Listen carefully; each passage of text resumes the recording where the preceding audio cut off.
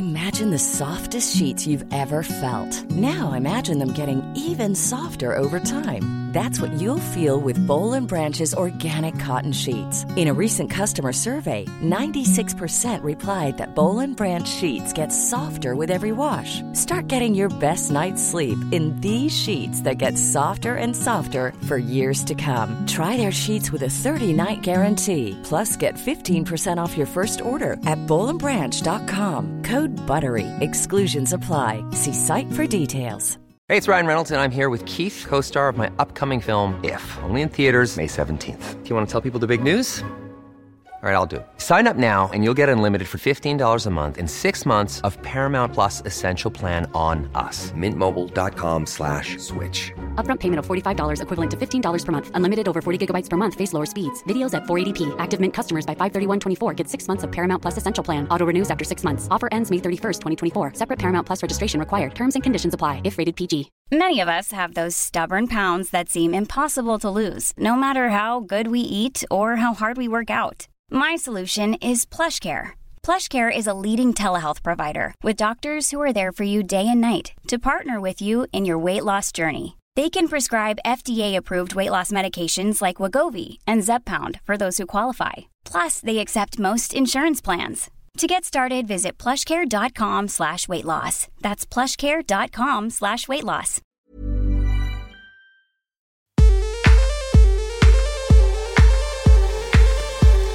Hello, I'm Sophie Ellis-Bextor and welcome to Spinning Plates, the podcast where I speak to busy working women who also happen to be mothers about how they make it work. I'm a singer and I've released 7 albums in between having my 5 sons, aged 16 months to 16 years, so I spin a few plates myself. Being a mother can be the most amazing thing, but can also be hard to find time for yourself and your own ambitions. I want to be a bit nosy and see how other people balance everything. Welcome to Spinning Plates. Woohoo! Hello! We are back, series 2 of Spinning Plates podcast. This is exciting.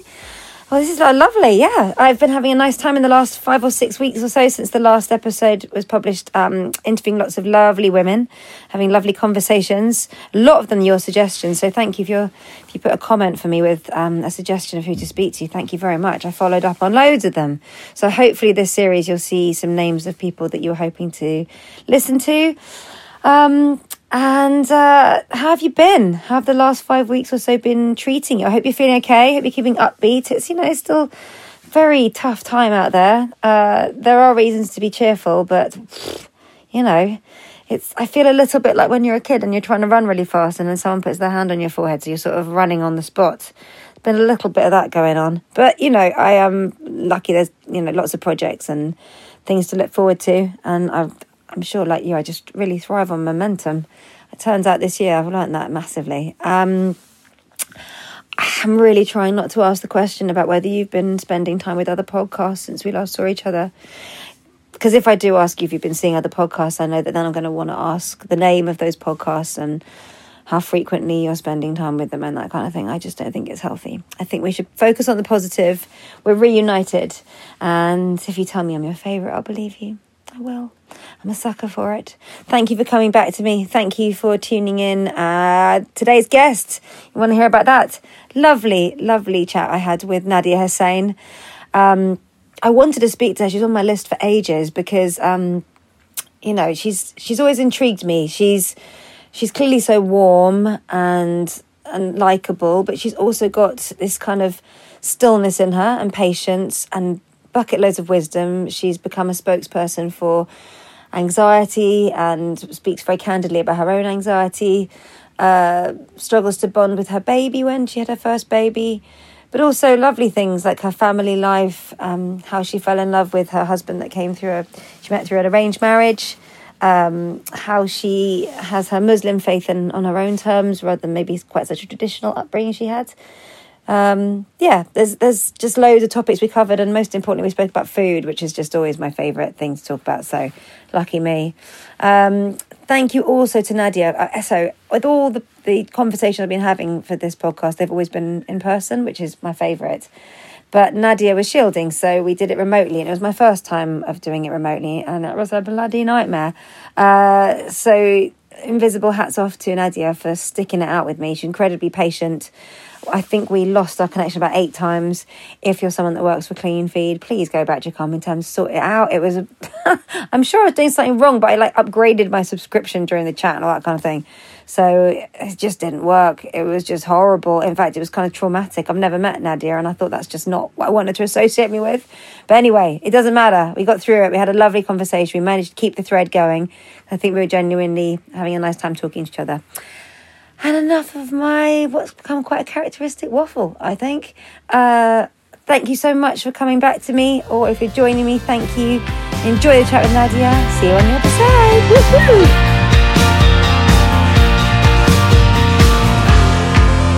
How have you found we probably get the lockdown chat out the way. How's everything been for you with lockdown?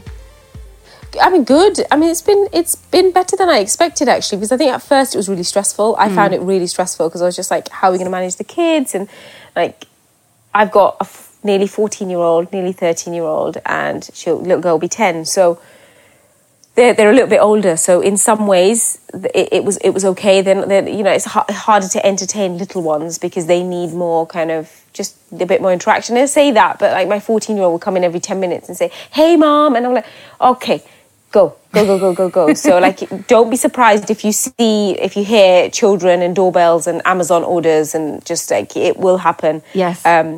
So yeah, I mean, I know you've got little ones as well. So I do. Yeah, I've got 5. So my eldest is 16. He had a birthday during the lockdown, and then they're 11, 8, 4, and 1. So I'm totally with you on the little ones being quite. It's the first bit of lockdown. I just thought, there's absolutely no way I'm going to be able to do this, and I didn't plan. But do your older kids help out with the little ones more then? My eldest is pretty brilliant, actually. He's really good with the youngest. But the kind of middle 3, there's quite a lot of dynamics that go on. And I think for all of them, they missed having school and a place where they could just be their own person, because obviously at home the family dynamic is so set. So they kind of missed that bit where they could just, like my middle one who's 8, Ray, he just was like, I just miss being able to just be Ray, because he was always the youngest of the eldest ones and the eldest of the smallest. So I think he just found it a bit discombobulating, really. And he actually took to dressing up a lot, I think, just to sort of find his own little place again. Yeah. But I don't know if you saw it, but there's a guy called John Ronson, a writer who I really love, and he has a lot of like social anxiety issues, and he's always very open about it. But he said with the lockdown, he found it strangely calming. And I wondered if you found that as well, because he said it actually took a lot of the pressure. Firstly, because something cataclysmic has happened, which he was always worried about anyway. But secondly, he didn't have to see people and do things and be at things. Yeah, it's really odd, because as somebody who suffers with panic disorder, social situations always stress me out a little bit anyway. And I think because when you work in the public eye, there's this idea that you're naturally just very good at just being in crowds or with people, and that's not true at all. No. And everything I do is crowd facing and meeting lots of people. But it's because with my panic disorder, my natural reaction is to do everything that the government asked us to do at the beginning of March, which is stay away from people, stay at home, don't go out. And the government was then telling me to do everything that I was already feeling, which felt so counterintuitive, because actually what I wanted them, nobody's ever told me to do, I've always been told to do the opposite. Don't, go out, socialise more, try and interact a little bit more. And now the government was telling me, well, you have to do all of those things. So I had nowhere to go. It's like, well, you're already telling me what I would naturally do anyway. So I was like, well, this isn't helping. Yeah. So I found that really, really odd. And I think I really struggled the first few weeks with the kids at home and really worrying about their education. It took a good 4 weeks before I kind of just said, oh, do you know what? I am never going to get this time back again. Exactly. Let them wake up at 9:30. Let them finish at 2:30. What's the big deal? Like, who cares if we have some cake for dinner? Who cares? Like, it didn't, like, literally all the rules and boundaries that I'd set up, they're not gone, but they've definitely, I'm too much of a control freak to completely let go of all of the rules, but there's definitely been a relaxing of rules, which I've actually really enjoyed. Worked out well. So one of the reasons I want to speak to you is because I was reading your book, and there's so much in it that I think is really relatable, because when you first become a mum, it's so easy to feel like you're playing the part of all these different roles, but you sort of lose yourself in the middle of it. Do you think that's a fair way to describe how you felt after you had your first baby? Yeah, I think I was so young. When I think back now at how young, I was only 21, so I just turned 21 after I'd had him. So that's, I think back now and I look at 21-year-olds now and they're all on TikTok. It's like, what was I doing at 21? I was breastfeeding, not sleeping, completely exhausted at 21. So I kind of look back now and I think it was a brave choice to have a child so young, but it was one that I don't regret at all because, 35, I feel great. I've got, my kids have grown up and I've still got energy, which is fantastic. It feels really good to be at that point in my life. But certainly, if you told me at 21 that, look, you're going to love having them around, you're going to love every moment of this even more when you're 35, I wouldn't have believed anyone because there is, we grow up with this, certainly for me growing up in the culture that I did, you have a set role. You are your father's daughter, you're your husband's wife, and then you are your son's mother. Yeah. And that's and there's always somebody above you. You are always somebody something, but there's never anyone when do you just be you? And that's something that I think through life I've had to really kind of constantly, I've had to constantly kind of dig just a little bit more there are moments where I am just somebody's mum. I'm just my children's mother and I am just my husband's wife and I am my parents' daughter. And that's something that I've just learned to accept, that is who I am. I can't take that away. But what happens in those moments is that I forget that I can just be me. And I have to take moments in my life where I just have to kind of drag myself away and say, look, what makes you you? But in the same breath, they make me who I am as well. So I can't take away from the fact that I'm all of those things. But, it's a massive battle trying to find a bit of you or eking a little bit of yourself out of all of that. And that's been a struggle that I've always had. And what I've learned to accept, especially through writing this book, is that actually they make up such a big part of who I am that there's no point in denying that. But there are moments where I have to step back and say, look, you don't have to always be doing something for someone. Yeah. You can just be you. And I suppose I'm on that journey even now. At 35, I'm still on that journey where I'm constantly kind of trying to find myself. And maybe I need to climb a mountain to do it, but I'm not sure. Well, I think I feel like that a bit myself at 41. I think, there's so much.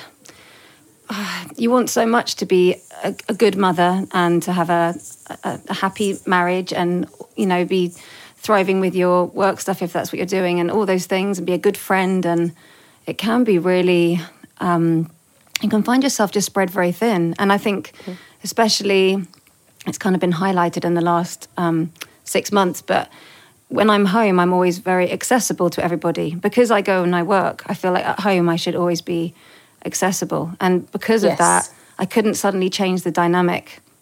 So I think it's something I've sort of realised recently, really, that I've got to be a bit better with boundaries. Actually, I don't think the kids mind that much if you're quite clear about it. I think it's just when you don't really make it a thing, then they just think, well, no, you're on tap, really.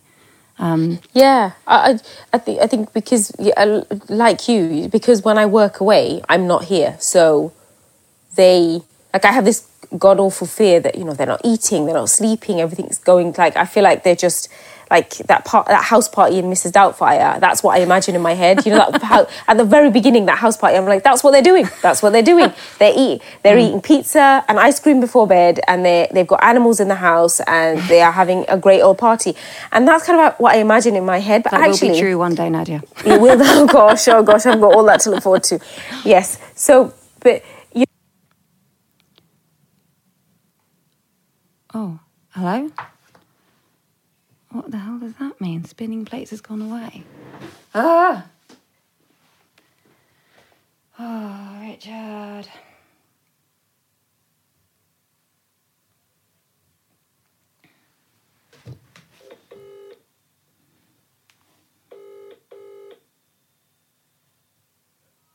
Darling, I don't understand what's happened. It says spinning plates has gone away.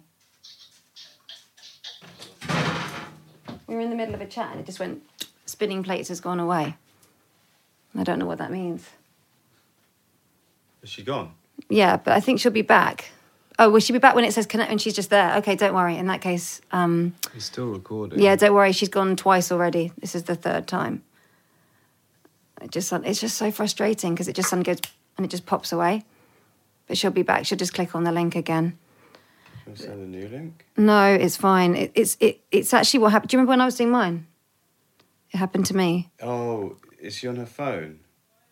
It might be when she gets a text. I did say that. I'll say it again just in case.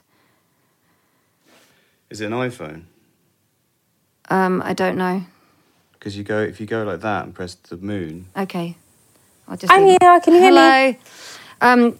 I was just talking to Richard because I panicked, but I think, does it sound like it maybe gets disconnected when you get a phone call or something? Or a text. Or a text or anything?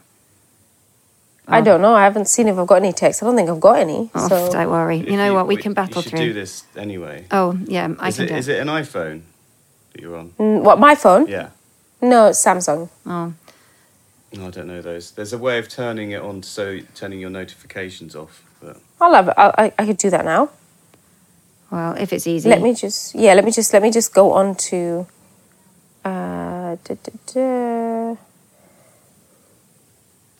Okay, let's turn everything off. Everything's off. Like Wonderful. literally Okay, gone. let's give it a go. Gone. Don't Honestly, call me. I've, you know what? I've been really lucky up to now, and this is right, baby. Thank you. I've been able to do all the chats face to face, so this is my first frustrating foray into the world of.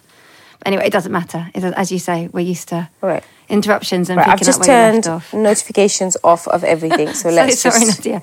I won't keep you too long. I promise. I just have to remember. I have to remember to turn them back on. Yeah, exactly. You'll be thinking, "Oh, I'm having a really peaceful day. Yeah, this is great." So, did your life change? It's funny. I did Strictly Come Dancing years ago, and it's the closest thing I've got as a kind of comparison to what you did in terms of like that kind of show. And it was such a like traumatic and formative and exhilarating, but big thing that I don't even call it that at home. I always call it the dancing program because otherwise my family would get really like, ugh, because it takes all your family along with it. And I wondered, is it the same for you with Bake Off? Do you have like your own word for it in your house so that you're not always saying, when I did Bake Off? Yeah, we don't really use that word anymore. On my kids just say the show. Like yeah, there you go. They say on the show. When you were on the show, we don't talk about it. And I suppose since then I've done a lot of shows, so they don't really they don't even watch the stuff that I do. So to them, they don't really care. Like they don't care that to them it's just a job. They don't care that this is my life and this is what I do. I force them to watch my cookery shows. I'm like, come on, just one episode, come on, 15 minutes. And I can see them like slowly, I can see them just going after 15. I'm like, go on, just go, just leave, Don't worry, it's fine. I'm familiar with this too. Yeah, I'm going to try not to be offended. Go on, off you go. It's kind of a comforting dynamic, that, isn't it? You sort of want that for them, really. We want them to be we don't want them to turn into fans of what we're up to. I think that'd be a bit peculiar, That's weird. really. Yeah, I think it is, and I think it does. And doing something like Bake Off, you don't really do it alone. You do it with the people that are closest to you. Absolutely, because there's so much secrecy, and you can't especially with something like Bake Off, you can't talk about it. You can't tell lots of people that you're on it because you don't get announced till weeks, months later. So there is this massive kind of bubble of secrecy, and it's like there was a point where I was like, oh my goodness, my children are going to be compulsive liars. They're going to be compulsive liars. And I really was scared because I was like, guys, this is when you can lie. And then it's like, now you don't have to lie. I'm like, oh my God, I've messed my children up. Luckily, 5 years later, they don't seem too bad. Like, I think they know the difference between right and wrong. But yeah, it does consume you and it does take away from you. And I up until the point I did Bake Off, I was a stay-at-home mum. So they were living in a world where I was just, she's here 1 minute and she's just gone every weekend for 10 weeks. So that was very odd for them. Yeah, but from the outside looking in, it looked like that moment in your life was really pivotal because I know your book was called Finding My Voice, but reading through it, I felt like you had a real clarity of your voice from when you were really little, actually, about how you felt about things and the bits of your mum and dad's marriage and your upbringing that you thought, you could see what resonated with you and the bits that you thought you might leave behind. But maybe it just takes that time just to find something but giving yourself the feeling entitled to actually being heard and being, more extrovert with what you're thinking. I think if I think about myself as a child and how I think about how much I used to pester my dad, I think there was something about me that always wanted change, whatever that was, that need to be maybe different or to stand out. Because I think when you're one of 6, and when you said that you've got 5 kids, I know what it's like to be in the middle. I know what it's like to be the youngest of the eldest and the eldest of the youngest. And somewhere in there, you kind of, I was talking to my husband very recently about, like, what's my USP? Like, what's special about me? I'm not, like, I grew up in a family of, I'm one of 6. The eldest is always going to be the eldest. The youngest is always going to be the baby. Yep. And, I've got a brother and sister who were very sick as children. So they were sick. So they had, that was their thing. That's how they, that's where they got loads of attention. And I'd question everything. And my dad absolutely hated that. But I suppose that was me in the making. That was who I was always going to be. And I suppose because I in adulthood, I took on the traditional roles that I never wanted to I used to watch my mum and think, like, is that it? Like, every aunt, every cousin, everybody that I know, every woman, they just always had one role. It was young, get married, have children, and be a housewife. And I just kind of I just never wanted that for myself. I just felt like I had so much more to give because, I started writing at a young age, really got into slam poetry. So I kind of had lots to give. And it just felt like I felt like I felt wasted. I felt wasted. Yeah. I was like, why would I just want to be what my mum is? And I never want to put my mum down because she worked really hard to raise our family and she did the best job she could with the very little that she had. And I never ever want to put her down, but I always wanted more for myself and more for my sisters and just more. Because I was watching my peers, go on to university, have careers, have jobs, and I kind of aspired for all of those, to have all of those things. And I didn't think that was, in my kind of head, I didn't think that was too much or a too big a dream to achieve. And in the end, I never went to university. I wasn't allowed to go to university. As the first girl to get into university, I wasn't allowed because there's too much, being first generation British and parents who were immigrants and grandparents who were afraid of the country that they lived in. They were scared to let me go out into this world that they knew nothing about. So, like, at the time I was angry, but, like, now I understand their fears better as a parent. But wow. I wasn't. I mean, you wouldn't. It's funny, isn't it, how things can change just in the course of one generation? Because presumably you would never think of anything like that with your own kids in terms of putting any restrictions or expectations on them like that.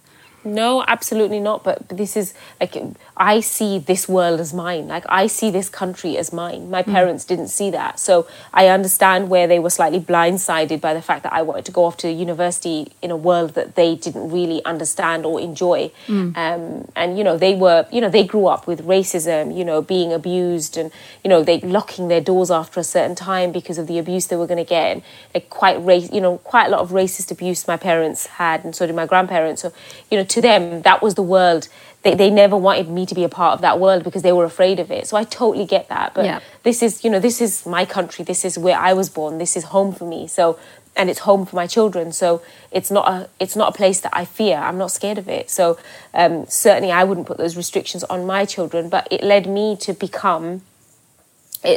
a path that I kind of almost wanted to avoid, which was to be a young housewife, to be a mum. And I think I always battled with that. I always struggled with that. And for me, Bake Off had to be that pivotal moment because I got to then be in that moment where I did that speech. People always asked me and said, oh, did you rehearse that speech? I said, absolutely. How would I have rehearsed? Yeah, I'm like, I've got a 3-tier wedding cake to make. I had not rehearsed. I hadn't rehearsed that speech. That was just what came out in that moment because I was such a mess. But, and I didn't expect to win. Like, when I won, I remember looking down at my shoes thinking, yep, they need to go in the washing machine. There's icing sugar all over those. So you can't get the mum out of me. The mum was still there. And I remember winning. And that moment where, like, 20 minutes of crying at the camera, nothing came out, and then those words came out, and I watch those words back sometimes, and I read those words back sometimes, and I say to the kids, like, I look at them and I think that was much more than cake. And anyone who followed that journey and watched me, or and especially my husband, who knows me very well, like, will know that was that speech, that that bit at the end was much more than cake and winning a baking competition. Absolutely. Many of us have those stubborn pounds that seem impossible to lose, no matter how good we eat or how hard we work out. My solution is PlushCare. PlushCare is a leading telehealth provider with doctors who are there for you day and night to partner with you in your weight loss journey. They can prescribe FDA-approved weight loss medications like Wegovy and Zepbound for those who qualify. Plus, they accept most insurance plans. To get started, visit plushcare.com/weightloss. That's plushcare.com/weightloss. Hey, it's Paige DeSorbo from Giggly Squad. High quality fashion without the price tag. Say hello to Quince. I'm snagging high-end essentials like cozy cashmere sweaters, sleek leather jackets, fine jewelry, and so much more. With Quince being 50 to 80% less than similar brands. And they partner with factories that prioritize safe, ethical, and responsible manufacturing. I love that. Luxury quality within reach. Go to quince.com/style to get free shipping and 365-day returns on your next order. Quince.com/style. I'm Sandra, and I'm just the professional your small business was looking for. But you didn't hire me because you didn't use LinkedIn Jobs. LinkedIn has professionals you can't find anywhere else, including those who aren't actively looking for a new job, but might be open to the perfect role, like me. In a given month, over 70% of LinkedIn users don't visit other leading job sites. So if you're not looking on LinkedIn, you'll miss out on great candidates like Sandra. Start hiring professionals like a professional. Post your free job on linkedin.com/people today. There's never been a faster or easier way to start your weight loss journey than with PlushCare. PlushCare accepts most insurance plans and gives you online access to board-certified physicians who can prescribe FDA-approved weight loss medications like Wegovy and Zepbound for those who qualify. Take charge of your health and speak with a board-certified physician about a weight loss plan that's right for you. Get started today at plushcare.com/weightloss. That's plushcare.com/weightloss. plushcare.com/weightloss. Yeah. No, I mean, I think those things in your life always are. And there's lots of strands, aren't there? I mean, you sound like someone that sometimes runs headlong into things that you know are scary because you feel like it's kind of, not doing something because it's scary is not enough of a reason not to do it. And I really identify with that bit. But I think also, I don't know if this is true for you, but I know when my sister's been under bits where she's been very stressed, she turns to baking because it's an area you can control. And if you add this to this to this, it will produce that. And I wonder if maybe, that sort of resonates as well in terms of being able to have that shape, like, okay, I'm going to make that cake and it will turn out like this so long as I do these things. I wish it always turned out like that. It doesn't always. But it's control. For me, it's control, I think. Sometimes life has a way of just doing its own thing. No matter how much you best plan everything and you make sure that you've got structure in place. But life has a way, because that's what life is. You can control and plan all you like, but life has a way of just going the way it wants to go. And so that's what I've found with baking for me has been like the thing that I can control. And being able to, when you have that, especially when I'm anxious, and I talk really openly about my mental health and being really anxious and struggling with that, it's the only thing where I can just kind of have a page where I know that page is going to, from start to finish, lead me to something that, like a finished product at the end that I've done. And I think it's a control thing for me, being able to do something from start to finish where nobody has a hand in it, it's just me. That is really, like, for me, that's something that I really enjoy because I can just kind of be in that moment. And in that moment when I'm baking or I'm doing something in the kitchen, there's no, like, despite the distractions, it's just all mine. Yeah. And I don't have to really think about anything else. And sometimes I in the middle of baking something or following those instructions, I find myself worrying about when this ends, because when it ends, I have to go back to doing all the other things. Yeah. And it's weird for me because baking is still very much my thing that I do when I'm anxious or struggling, but it's also become my job. So I've had to learn to set some boundaries where I can differentiate between the two. But like, I still find joy in testing 6 recipes a day because my kids get to come back from school some days and they're like, Mum, what are we having for dinner? And it could be cake and shrimps and pie and you name it, like noodles, everything. It's just like it's just like for about 8 weeks of the year, my kids come home Monday to Friday with a banquet every single day on the table. Yeah, and my neighbours, we have a wheelbarrow and like we kind of take things over to the neighbours and they're like, what do you want? Take whatever you want. There's dinner, there's breakfast, whatever you like, and they just take it. It's really cool. I love it. They do. I bet it's delicious. I would take it. I don't live near you. I'm going to come round when it's wheelbarrow day. Can you let me know, please? Yeah. You come round. Can you remember now that bit where you were a new mum? There's a bit in your book actually that made me kind of laugh at the sort of, it was so, your mum, it was so sort of bleak when you said that you just had your first baby and you were feeling really emotional and, you know, after the birth and everything. And then as she was leaving, you started sobbing and saying, I don't know if I can do this. And your mum says, this is what it is to be a mum. You will always feel like this. Yeah. It's so bleak. It is. It's dark, isn't it? It's like, get over yourself. Yeah. This is terrible, isn't it? Welcome to motherhood. Yeah, but like my mum's, you know, she's a Southeast Asian mum. She doesn't mince her words. She's like, get over it. Like, honestly, if I say, Mum, do I look fat in this dress? She'll say, your fat makes you look fat in that dress. That's the kind of mum I have. So she doesn't muck around. She doesn't mince her words. She doesn't dilly-dally. It's just, it is what it is. And I love her for it sometimes. And yeah, I remember in that moment, I remember saying to my mum, I don't, it is quite dark because you don't, as a mum, you're constantly told and you read and you kind of, you're told that you'll get this rush of emotions and you're going to feel love like you've never felt before.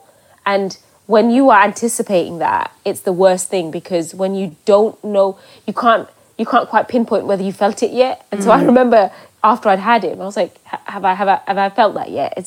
When does this, you know, where you expect the bells and the whistles and the fireworks? Yeah, absolutely. And I was like, why haven't I felt it? Is it when does it come? Like, is there a book out there that's going to tell me that this is the exact point where you're going to get this feeling? Because after 60-something stitches, 4th degree tear, bleeding out and being in and out of consciousness, not being able to stand for 6 hours, having a catheter bag fitted right, you know, where you could just kind of, you seeing it fill up and you just kind of just constantly just in and out of consciousness and vomiting in between all of that. It's hard to find the joy somehow in all of that.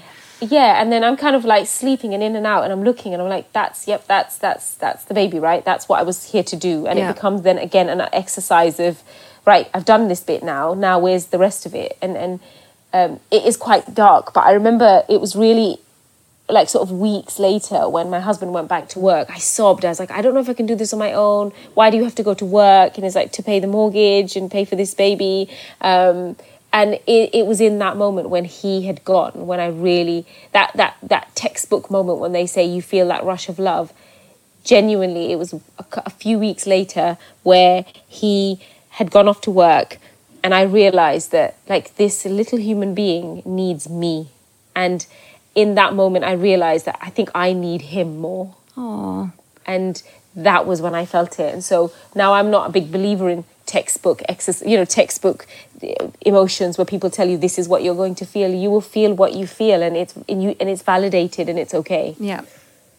Yeah, but that is a very powerful. And I think actually it's really reassuring that even if it doesn't start off the way that you're hoping, it can all start to find its feet. Even when, you know, that bit where you felt really hopeless and said, I don't know if I can do it. You know, at that point, it's unimaginable that even, you know, a few weeks later, you're going to feel a bit better. And I mean, I wonder what, you know, I suppose, you at 21 or you at 25 when you've had your 3 babies would have thought of the life you're living now. Would you think sort of, I suppose it's hard to think of pre-baby you because you were still so little. You might not have even really had much time to think about what kind of mum you wanted to be. Do you think you had an idea of what kind of mum you wanted to be when you were a teenager, I suppose?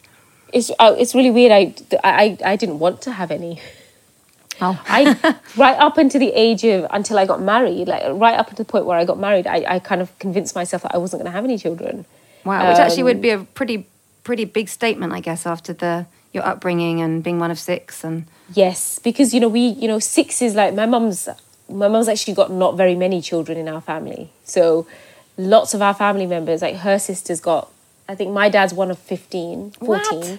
15? Yeah, so I'm one of 67 grandkids. 67, I think, or 68. That is a lot of grandbabies. Yes. 67? I think that's why my granddad died early. He's just like, forget this, I'm out. I can't remember anyone's name anymore. Who are you? I don't remember the last sort of I don't know the names of the last maybe 25. I know the rest. Wow. But I'm one of 67 grandkids. That's my amazing. My mum's one of 8, but only 4 survived. So one of 4. So, and each one, all of them have, my mum's got 6 kids. And to be honest, that's not very many. That, my mum's one of the women in the family who's got not that many kids, because all of them have sort of 7, 8, 9 kids. So we're a small family. So to say that, I didn't think that I ever wanted to have children.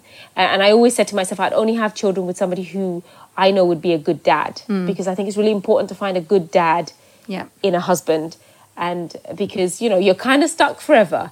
And that's why I remember just when I met my husband, I was like, he's going to be good. I feel like he's going to be a good dad. I did take a chance on him, but, it worked out all right. Yeah, well, you kind of, it sounds like you almost grew up together alongside each other as well, because it's, you're both young when you got together and still working out who you are as well. So you sort of evolved. There's a lot of working out. Yeah, there's a lot of working stuff out together that has brought us where we are 15 years later.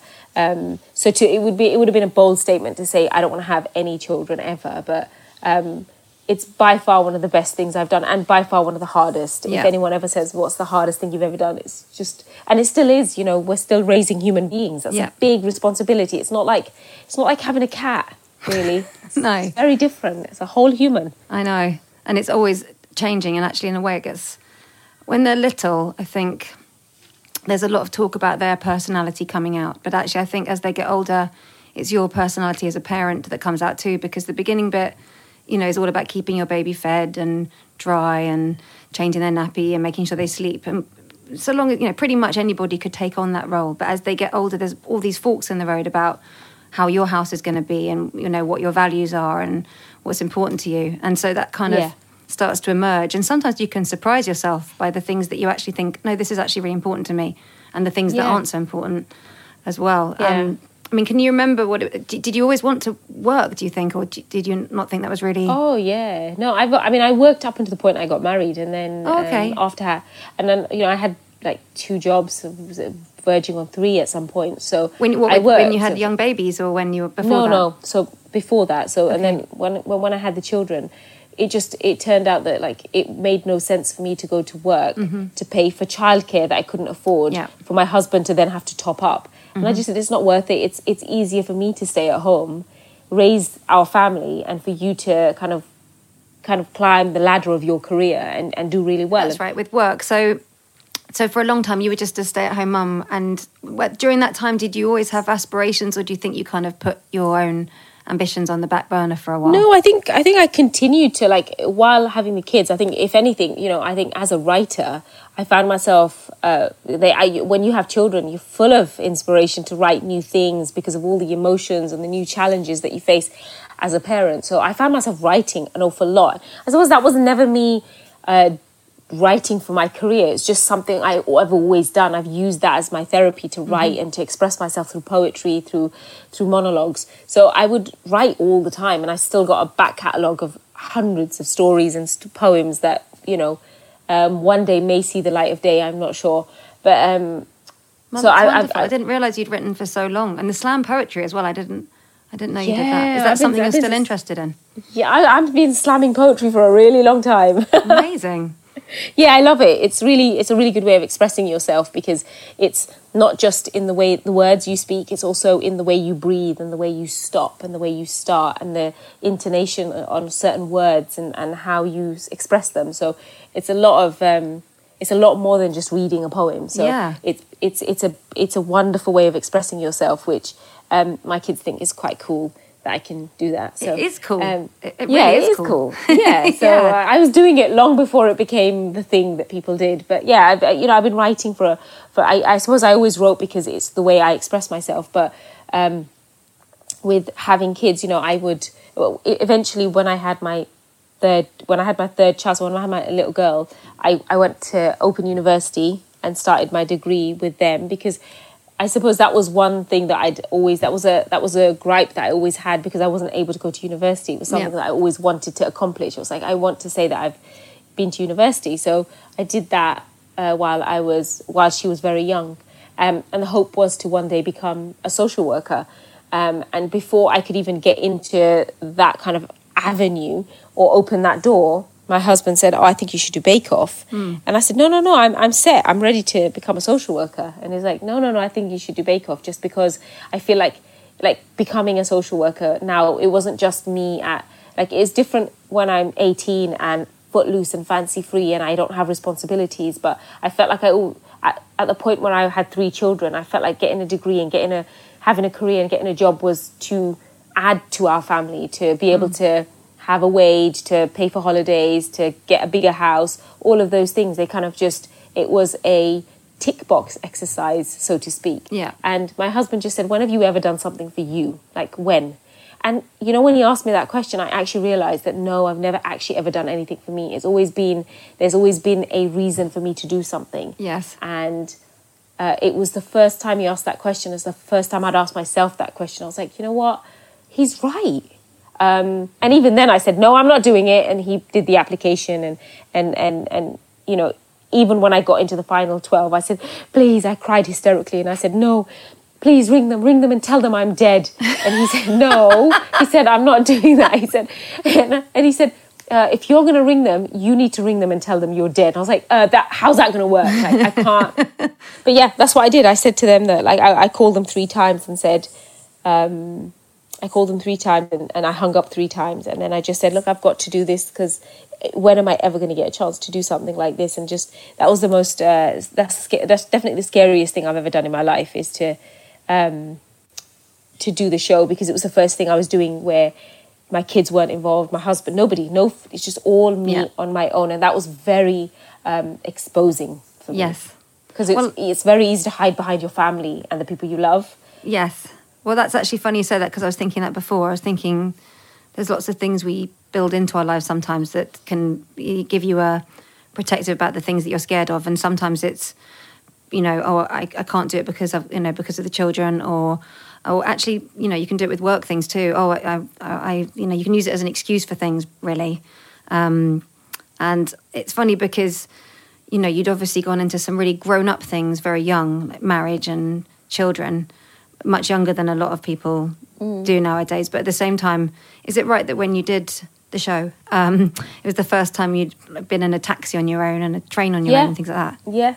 Yeah, it's the first time I've been in a cab on my own, or in on the train. So it was like 5 trains to get to the tent. So there I was, sweating profusely, having panic attack after panic attack. Wow. And it's just like, it was the most hideous feeling. And I've got to find the photo. I've got a photo of me as I'm kind of just like standing at the door with my suitcase, half full of clothes, half full of baking tins, going to the Bake Off tent. And It's the weirdest picture, because you can see the fear in my eyes. And now when I look back at that picture, I think about my husband, and I think about the fear in his eyes, because he sensed it. He felt that fear. He was so scared for me. I'd got lost on the train. I was 5 hours late. So at that point, I felt like I'd already failed. But then when I eventually got to my car that was waiting for me to take me to the tent, it's the first time in a very long time I'd accomplished something completely on my own, messed up and fixed it all by myself. Wow. And that's what I imagine that is what any 17-year-old going on a train for the first time who gets lost has to work it out. And the thing for me was, I was doing it 7-8 years too late, with 3 children and a husband and a family, where I felt the pressure even more so, because I had to be a grown-up. I had to know how to, as a grown-up, why don't I know how to get on a train? Why don't I know how to do these things? Because I was never conditioned or trained to learn how to do these things, because they were not important. So, and now it's the little things. Like, I look at my kids, I'm like, right, when you turn 16, I'm getting you on a train to Leeds. That's what I'm doing. You're going to get on a train to Leeds. That's where you're going to go. And if you get lost in between, you have a phone, you have money, you'll work it out. Yeah, it's funny when you describe that. I can really sort of just touch the sides of how scary that must have been. And that thing of thinking, everybody's going to expect me to find these things easy because I'm a grown woman. And there's so many things I've already done, but yeah, just that thing of being on your own on the train and the panic attacks and everything. I can really picture the fear of that. In a frenzy, I picked up sparkling water instead of a still water from a coffee shop, which I think lots of us have done, because I don't like sparkling water. That taste, I don't like it. It's not always easy to tell as well. Sometimes they swap around the colours. Yeah, because you just think it's water that's been sat out, so it's got bubbles on the side. So I bought it, and then it was obviously, I was panicking and shaking the bottle around, sat next to this lady, opened it, spilled all the water all over her. And she was so angry with me. And I said, I'm so sorry. And I cried next to Paddington, at Paddington Station. I remember being sat there and I looked over at Paddington. I was like, oh. It was like a Wilson moment for me, where he was just looking at me. I was like, you're my only friend. Oh, no. Yeah, but also when you're so anxious and uptight, when something goes wrong like that, all the emotion just comes flooding out, doesn't it? And the tears. And... Well, mine did in sparkling water form. Yeah, yes. Exactly. So do you ever meet women that you think are the sort of the show version? Like you can tell that they are sort of women that maybe haven't quite found their moment or found themselves? Oh, absolutely. I find that within family members, people that are, neighbours, friends, my sisters.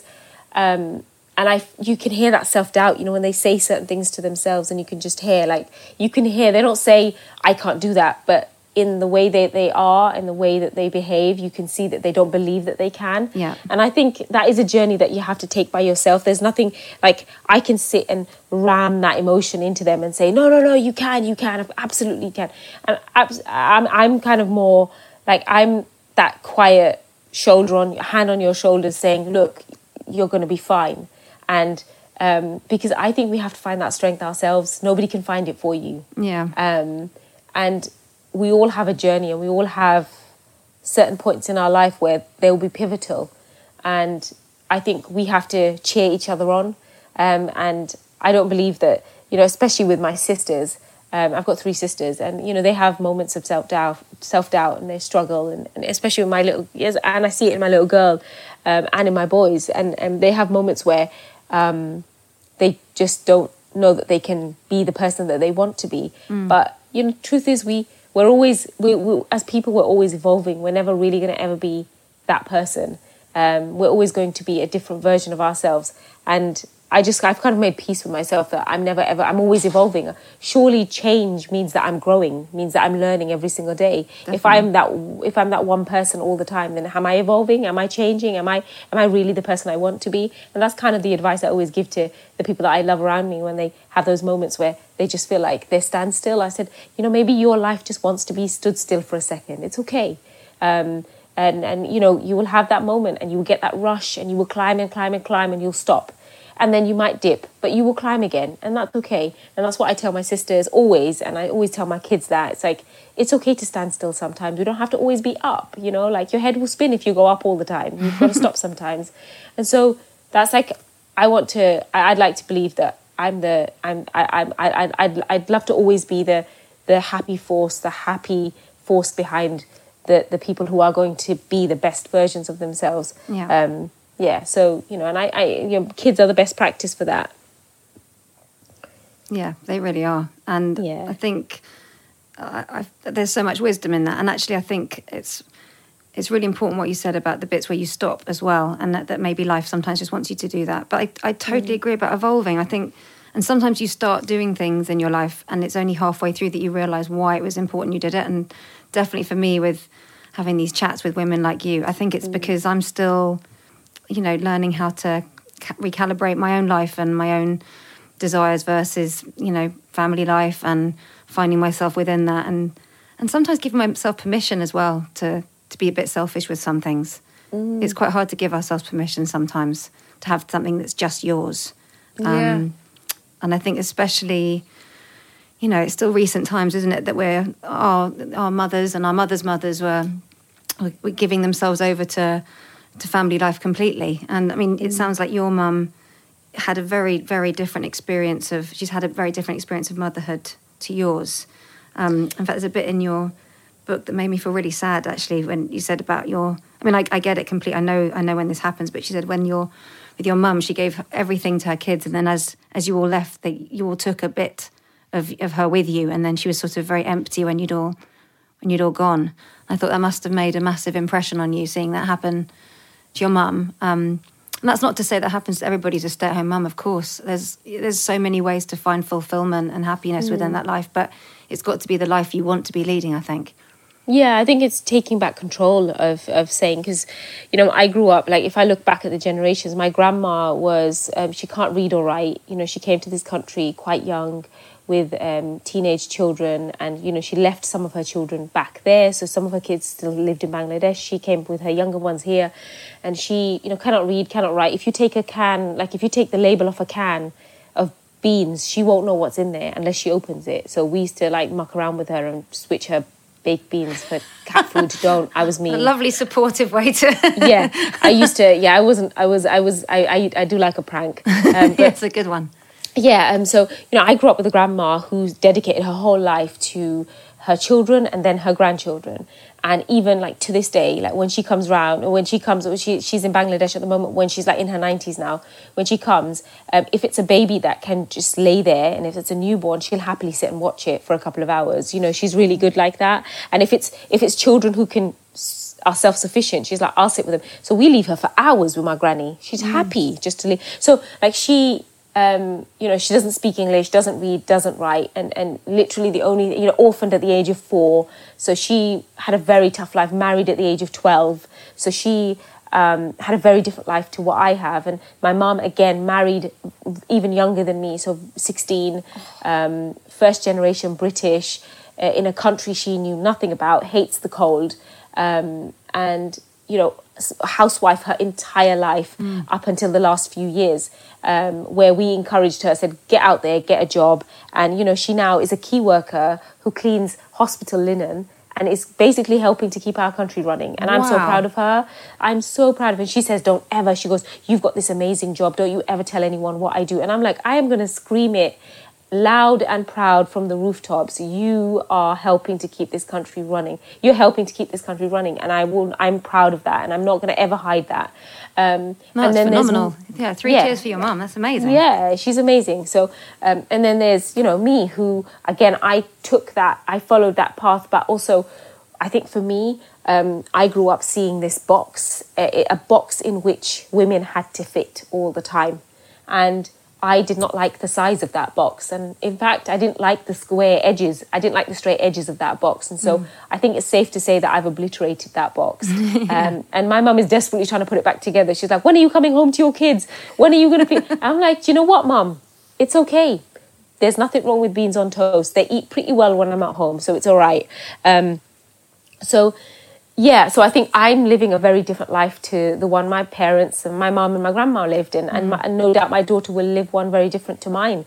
And I will be scared for the decisions she makes in her life. And I will always be afraid, because she will want a life that I never had. So am I going to stop her? Absolutely not, because she has to live. She has to live. She has to live the life that she wants to. Yeah. And that's the difference, I suppose, is that the way we think slowly, little by little, that kind of each hurdle that each generation of women knocks down, eventually, one day, our kids will have a clear run with no hurdles. I mean, let's face it, there will always be hurdles, because that's the world we live in. But, the whole point of doing this and breaking those boundaries and breaking out of that box is to say that I'm breaking some of those I'm saying no to some of those rules. I'm saying that, we can, you can be happy and you can live. And I suppose we're always as a mother, I'm always going to be on that journey of self, kind of looking for myself. But in knowing the end goal, in knowing that I'm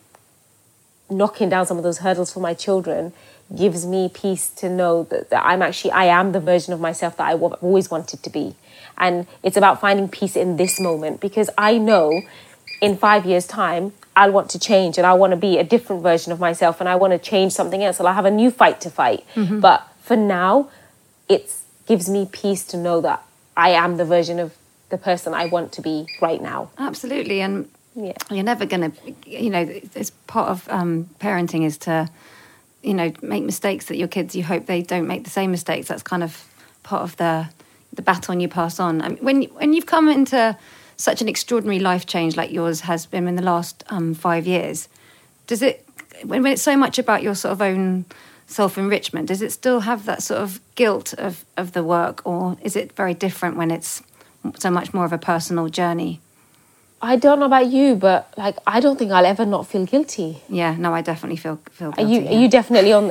See, I'm there, right there with you. I think no matter what job you do, I think you always feel guilty. But that being said, there's also that battle, and which I think I feel like you're going to say yes to this. And I will ask you the question, but like because of the job I do and because it's so public facing, people have this image that you have the best life, you have everything that you could ever ask for, and you have money, and you have a nice house, and you have happy children, and you have a wonderful husband, and they see this image on the outside, and it's still hard. You know, my kids still get sick. I still have to not do jobs. There are jobs that I have to refuse because I have to be at home. And, you know, like people see this image. And so when they see this image, you are almost stripped of the right to feel any emotion. You kind of have to be forever, you know, always like this is like you're stripped of the right to have any emotion or to feel like you can say, oh, you know, I'm having a bit of a bad day today. It was like, well, why, you know, I get this kind of,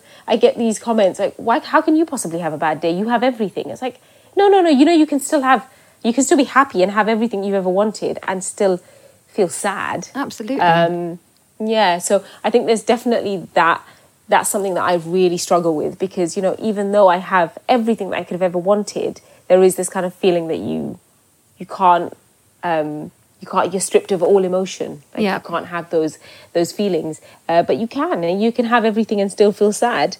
I don't even know what you were asking. I completely went off on a tangent. No, we're just chatting, really. I mean, chatting. I think also it's possible to still, sometimes I feel like a really great mum and other times I feel like a terrible mum. So I think that those things all run concurrently as well. And, just the guilt. I think the guilt's always there. I think I've just accepted that I'll always feel guilty, but maybe that's just a part of being a mum because I always ask my husband, like he used to work away quite a lot from home, and I was like, did you ever feel really guilty? He said, nah, not really. I was like, okay. Yeah, it is interesting that. That's a whole other conversation. Well, I'll let you get on in a minute, but I suppose the only other thing I thought it was probably prudent to ask you because everything's been going on this year, and I know you've mentioned about your parents experiencing racism, and I know you did when you were small too, but there's been so much happening this year. Do you feel like things are getting better in the United Kingdom? Well, you see, I get asked that question quite a lot. It's like, do you think it's getting better? I think that just because we have hashtags on social media and because we have these little... is it getting better? It's a really tough one to answer. It is. It's probably not even the right question, really, but I suppose is the progression?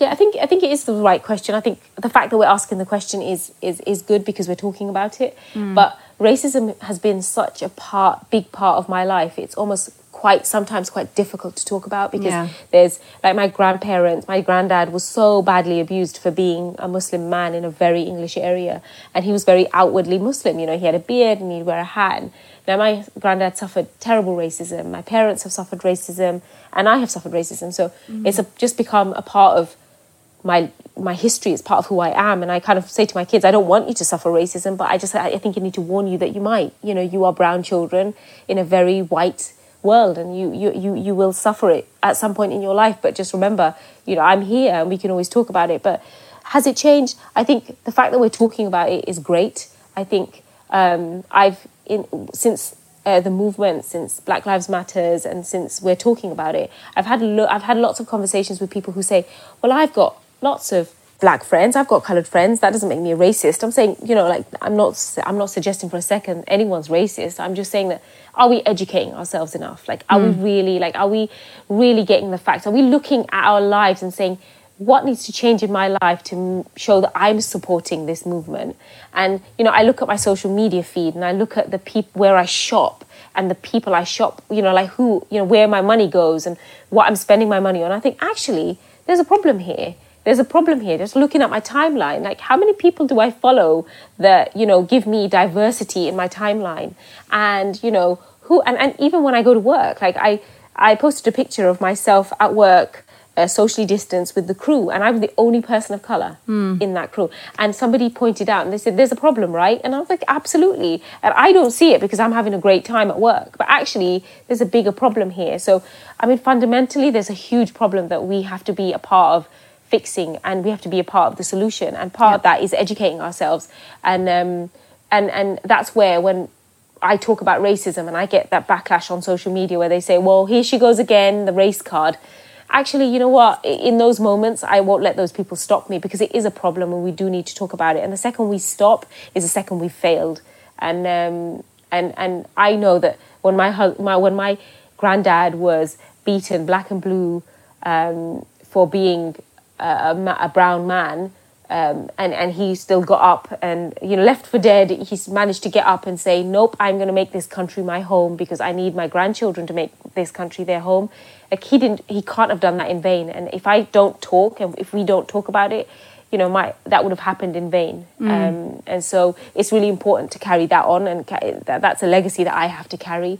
And it's not always easy, and it's not always easy talking about race and some of the stuff that my family have suffered, but it's one that has to be, it's a conversation that has to be had. No, it's vital. It is vital. And I think for my generation, it's really important because when I was at school, it was very much about not seeing the colour of people's skin. It was all, we're all the same. And actually, it's kind of a slight unlearning of that and saying, no, you can acknowledge that we don't all look the same, and there's actually conversations to be had within that. And I think it's really important. And I was thinking as well, when you're talking about your granddad, I was thinking, actually, it sounds like your family, you know, you might all have different interpretations of, you know, what traditions you take on and what you take on from generation to generation, but there's loads of people in your family that have done something really scary. Like when your granddad came here, that must have been terrifying. You said your mum was fearful, but she still continued her life here and now works here. And for you, you know, all the things you've done and getting on that train that day, and you've obviously got, even though you've got different approaches, you've actually got a real line of facing something really scary and saying, I'm going to dig my heels in and make this my own. Yeah, and and I think that we've got a long history of not giving up. Yeah, I can imagine. And it's certainly not going to stop with me. That's for sure. And no way. It's not going to stop. I'm going to keep on carrying on. Yeah. It's been lovely talking to you. Yeah, you too, Nadia, and thanks for persevering with the. I'm off to go and burn clean feed, whatever it is. Yeah. Get it off your phone. I want to see you on Wheelbarrow Day, please. Yes. Send me a message when it's Wheelbarrow Day, and I'll come with a bin bag to collect any food. We've had with my own wheelbarrow. Yeah, we've had a chat. I feel like I know you now. It's exactly. like you. I owe you cake now. I owe you some cake. Come on. That's brilliant. You actually, I owe you cake, but I won't argue with you. Okay, cool. Definitely some cake at some point, hopefully. Thank you so much, Nadia. Honestly, it's a real pleasure to talk to you, and thanks as well for your patience with persevering with everything. Thank you. Have a lovely day. Thanks a lot. Care. Bye. Bye-bye. You too. Stay safe. You too. So there you go. That was me chatting to Nadia Hussain. See, you already knew she was lovely. We knew she was lovely, didn't we? And I think, isn't it really inspiring that you can hear from someone who's so clearly so grounded in family life, and yet she can talk so candidly about what it felt like to not immediately fall in love with her first baby. You know, these things happen to people, and it's just wonderful to get conversations out there because they feel like such a big taboo if it's happening to you. You know, and also to talk about her social anxiety to the point of, you know, considering pretending she died just so she didn't have to do Bake Off. And I'm really glad that she didn't pretend she died. And she did actually go and do Bake Off and go on to inspire so many people. So thank you to Nadia. Thank you to you. Thank you to my team for getting the old gang together again for the podcast series. So that's my lovely producer, Claire Jones, my lovely husband, Richard, who has unwittingly become my editor. For reference, see Pandemic. Yep, he's been stuck indoors with me with a studio, and I don't know how to edit my show. So I asked him, and he did it. And thank you to Ella May for doing all my artwork. And that's kind of it, you know. That's the team. We care about it very much. We care that you care. Thank you for coming here again, and see you next week. Oh, I'm excited to be back. You can tell, can't you? Woo! See you soon. Look after yourself. Bye-bye.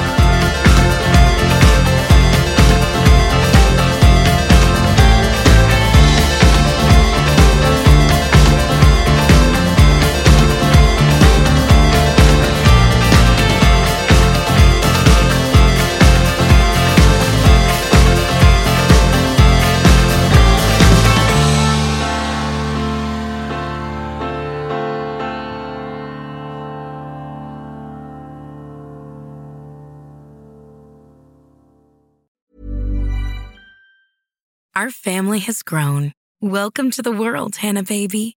Introducing a new collection, Hannah Soft, made with Tencel. It's so breathable, with stretchy comfort for all of baby's first moments. And it's cool and gentle on their skin all year round. Entrusted Hannah quality for your most precious gift. Hannah Soft, made to last. Shop now at hannahanderson.com.